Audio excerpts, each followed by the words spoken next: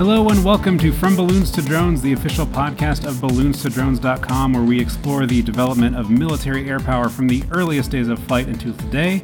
I'm your host, Mike Hankins. And I am your host, Brian Lassley. Well, Brian, this year is the 30th anniversary of the first women to fly in combat missions for the United States.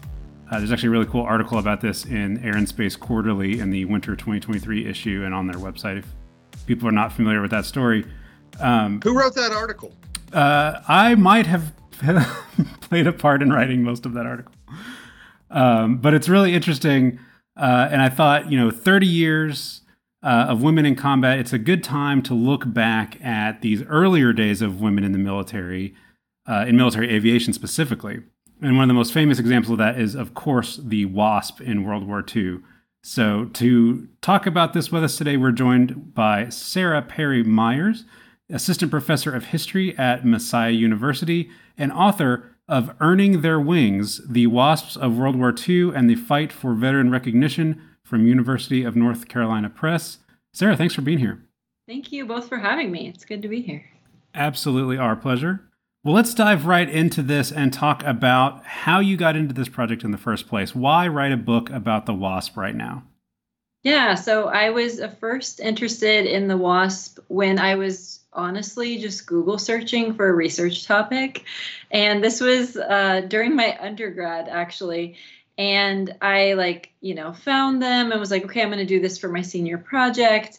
There was this website where you could email a WASP. And I thought that was so cool that you could connect with an actual veteran. And so I emailed some of them. And then fast forward to the decision to go to grad school. And I was deciding about okay, what am I going to write my master's thesis on? And so for my master's thesis, I explored the WASP. And then I just realized there was so much more to say that I was going to do it for my dissertation. And when I say that, I think that they're a really interesting set of women because they're the only ones that didn't get access to military benefits after World War II. And then on the other hand, they fight for veteran status later. And, it's not just World War II era. It's the 60s and 70s that their story continues. And so I just found them fascinating for those reasons and decided to pursue researching them.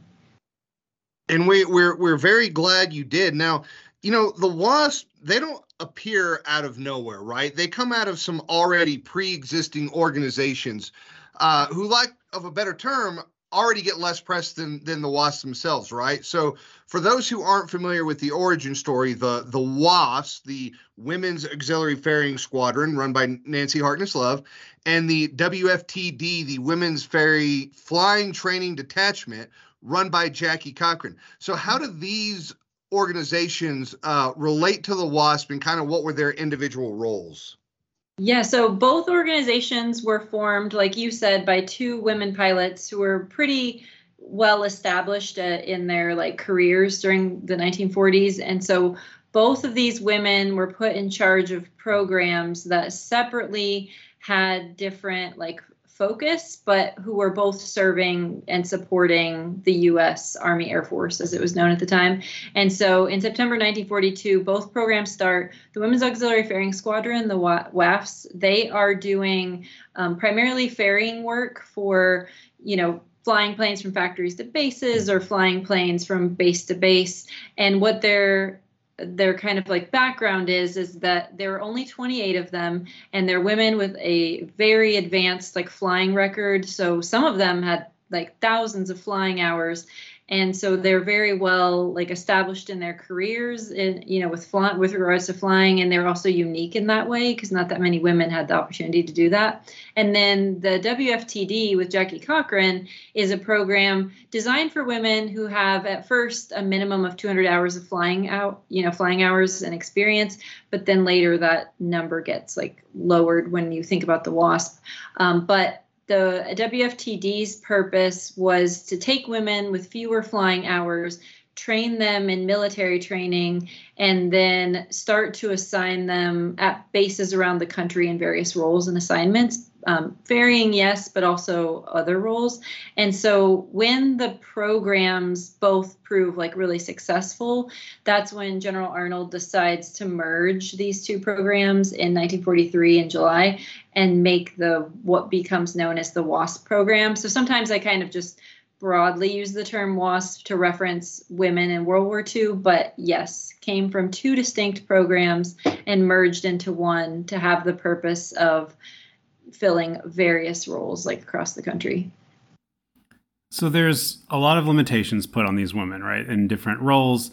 A lot of them, have to do with what types of flights they're allowed to do or not do, where they can or can't fly, et cetera. So tell us a little bit about that. What specifically are the WASP women doing? What are the limitations on what they're allowed to do? And why were all these limitations there in the first place?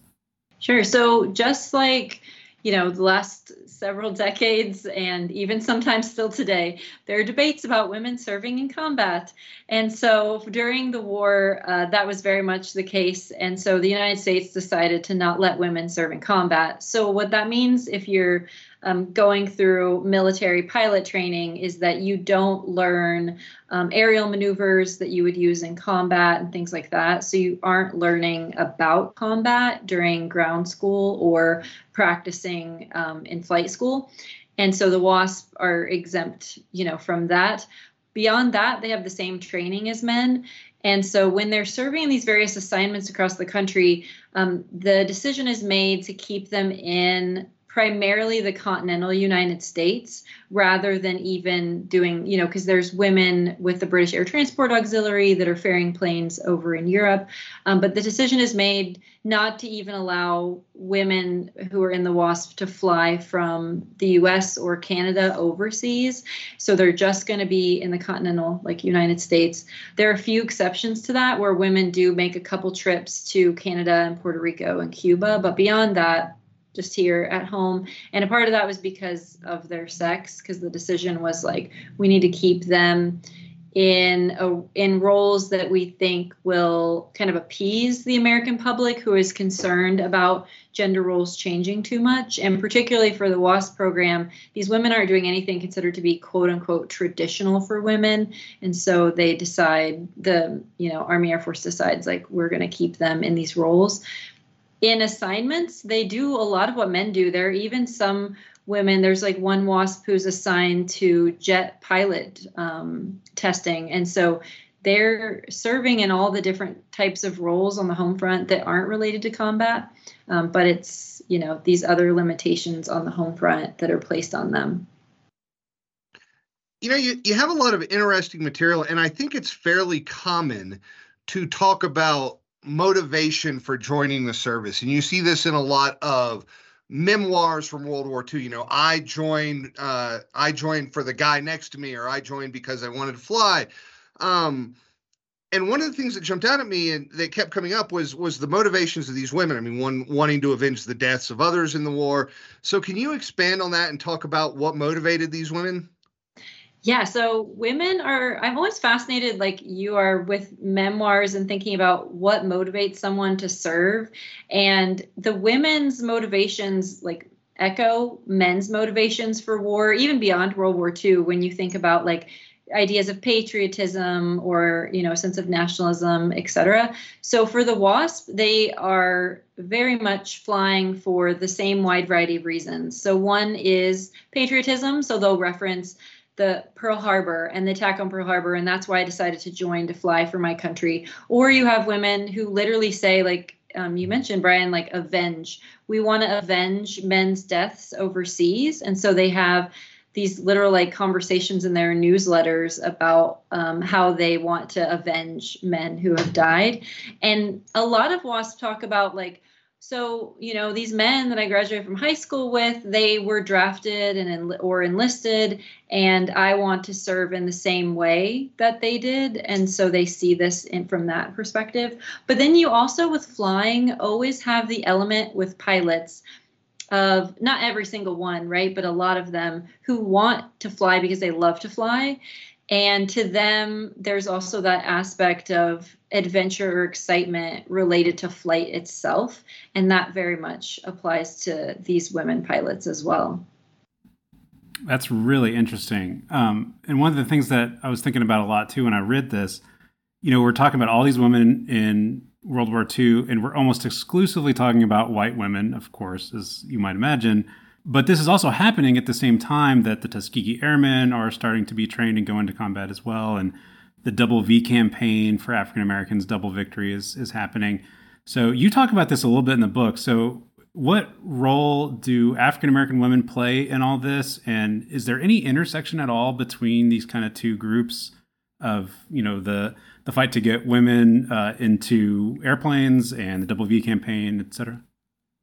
Yeah, I love this question. I appreciate that you also brought up that this is primarily white women, right? Because I didn't clarify that earlier. So the WASP program and the WFTD and the WAFs decide that these are going to be programs where they're only women who are white or could pass as white.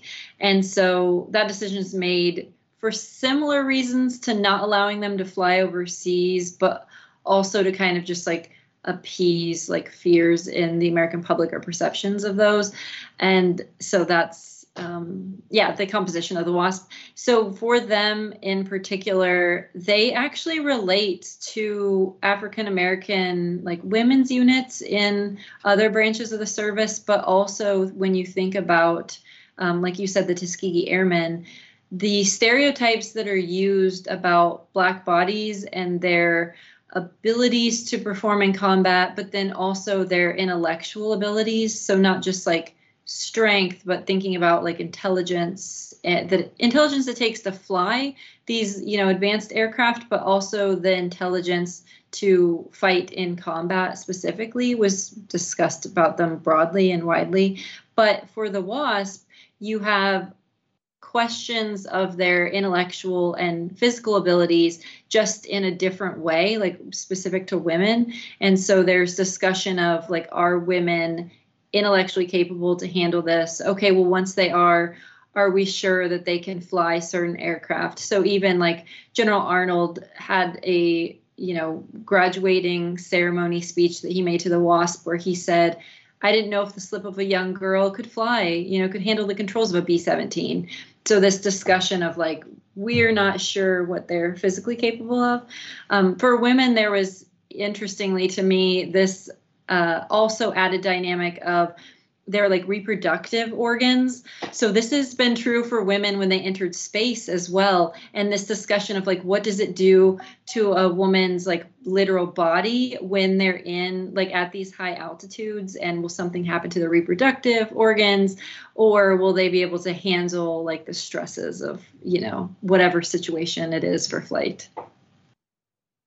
Yeah, it's interesting that you talk about these perceptions around women and Black women and Black aviators in general. And I'll go ahead and throw out there that there's NFL Films just did a new NFL 360 called The Flyest Ever on the Tuskegee Airmen. So if our listeners want to watch that, it's up on YouTube. It's about an hour long and it's great.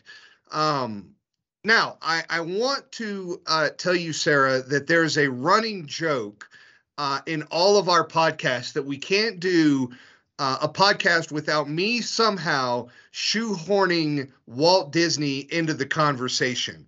And it does not matter what the topic is, but I felt like this was going to be a big softball for me with regard to the WASP. So here's the question. Like a lot of other male squadrons, culture and camaraderie play a big role. But one of the biggest rallying points was for the WASP was their emblem, right? The Disney design Fifanella emblem. So can you talk a little bit about that particular patch? And then what was the culture of the WASP like? Was it similar to a typical male flying squadron? Yeah, I love this question because I love thinking about culture. And also I love that, the WASP program makes it so easy for you to bring in Walt Disney. So yes, just like other units that served during World War II, some units would write to Walt Disney and ask for him to design one, or they'd get permission to have a mascot. In much the same way, the WASP are they adopt it as like Fifinella, this Walt Disney cartoon, as trainees. So as they're training together, they're training first at Houston, but mostly in Sweetwater, Texas, it is an all-female trainee like base where they do have male instructors, but everyone else on base is female. And so you have this situation where they're together and going through this intense experience of training, like military training for the first time, and making that transition from civilian to military, and also learning how to fly all of these advanced aircraft. And as they're going through that, they're constantly, you can see in their newsletters what it is that they're trying to do, like what they're trying to develop culturally and how they're trying to build camaraderie. So, for example, like if you look at other men's units across the country, they'll have newsletters in the places, like the bases where they were stationed, but sometimes the bases where they trained. And so the WASP are like very much participating in the same culture. They're even doing things like writing songs and changing lyrics to songs like men also did, you know. And so in this like context, this Fifi Nella character was actually used in a book by a RAF, like Royal Air Force pilot, whose name was Roald Dahl, who's also an author. And he wrote this book called The Gremlins.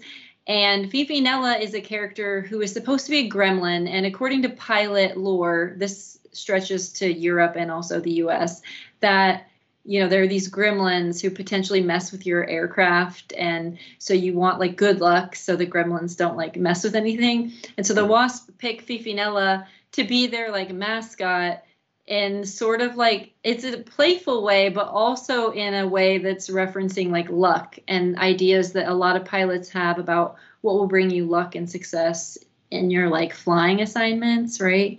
And so and when you think about culture, it's unique because it's like a primarily female base, but then they all have assignments across the country where sometimes they're the only woman on base, or there's a very small number of them, you know, on the base, or they're ferrying and they're the only one. And so when you think about that, they still are able to maintain like a sense of camaraderie with each other and communication networks.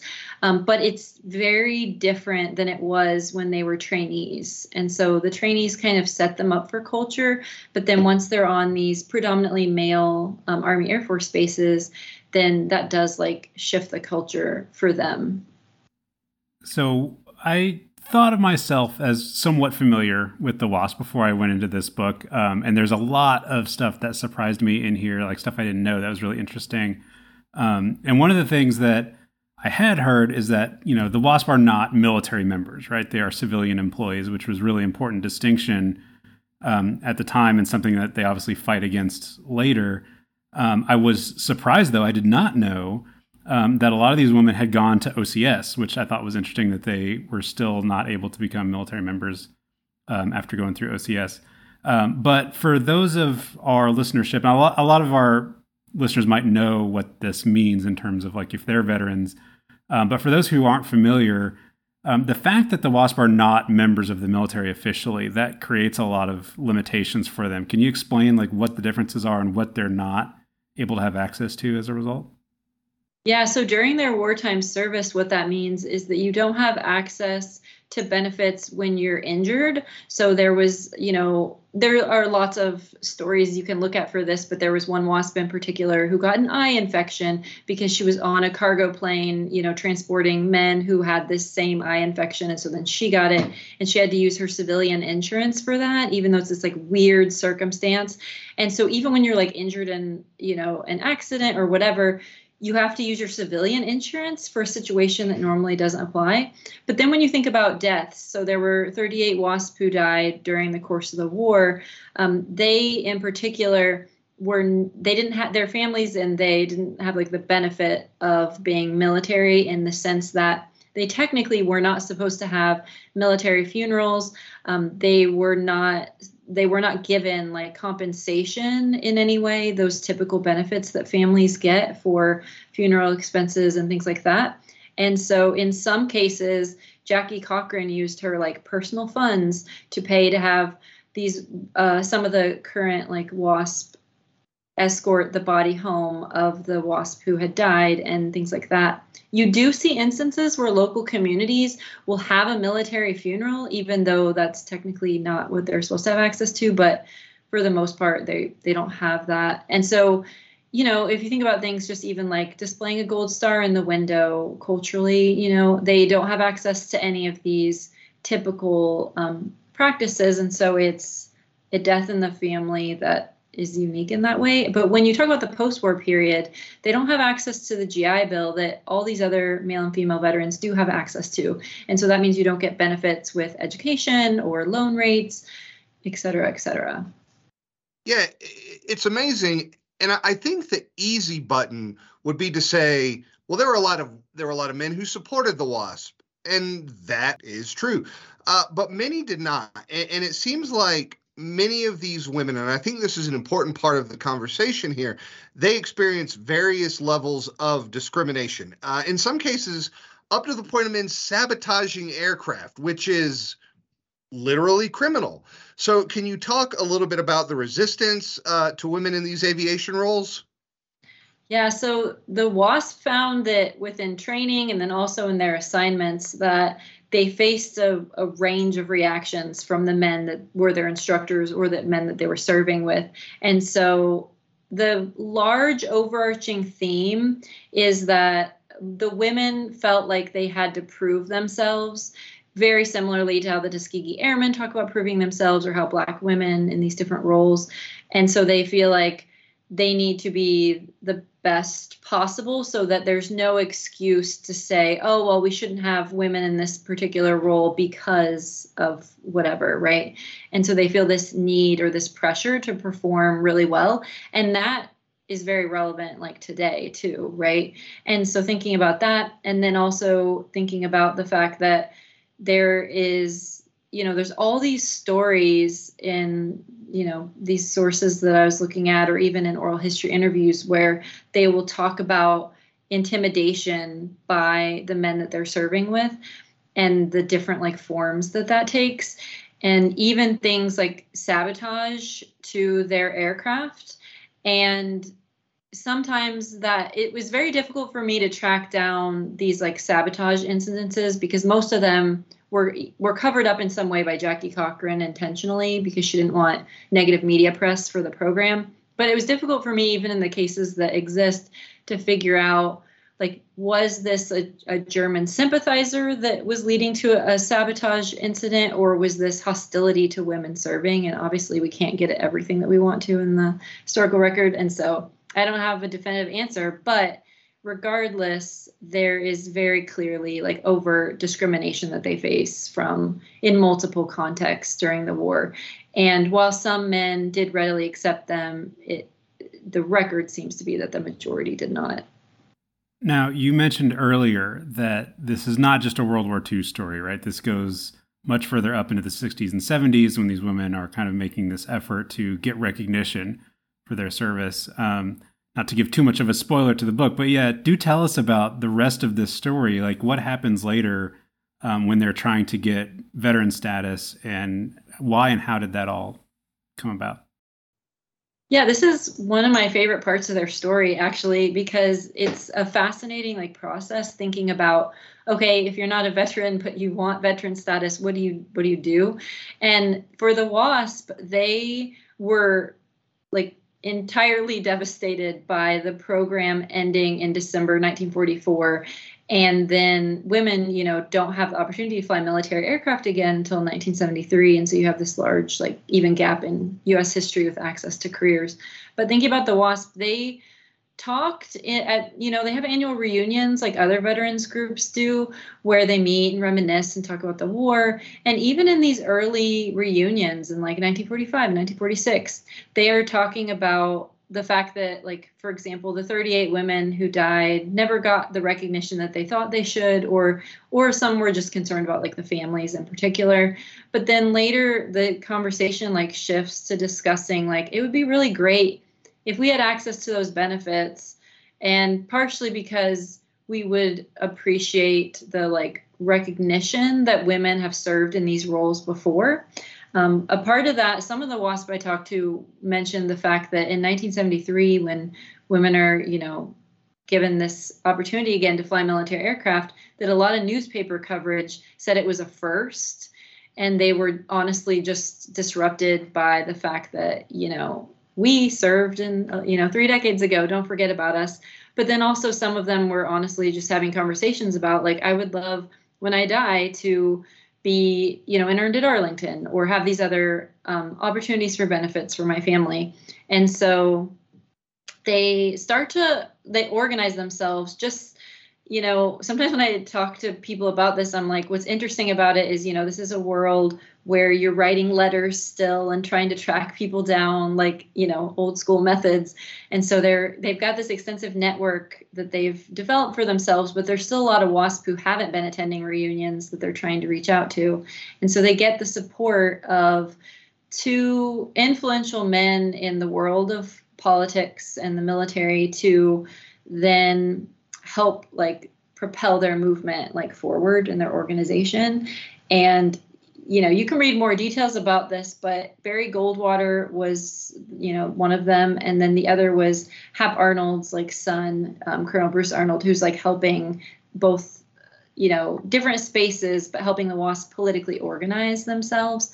And what was fascinating about the debates around their organization was just that there were men who served alongside them, like Barry Goldwater during World War II, who said, oh, yes, they were clearly military because they were issued military uniforms, honorable discharge certificates.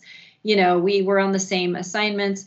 But then at the same time, there are other veterans who are talking about this in the context of, well, sure, maybe those things are true, but if we open up basically Pandora's box and give this, military status to one group, then who knows who's going to come and ask for military status. And so trying to sort of make it this, like, catch-all or something that they're worried about happening.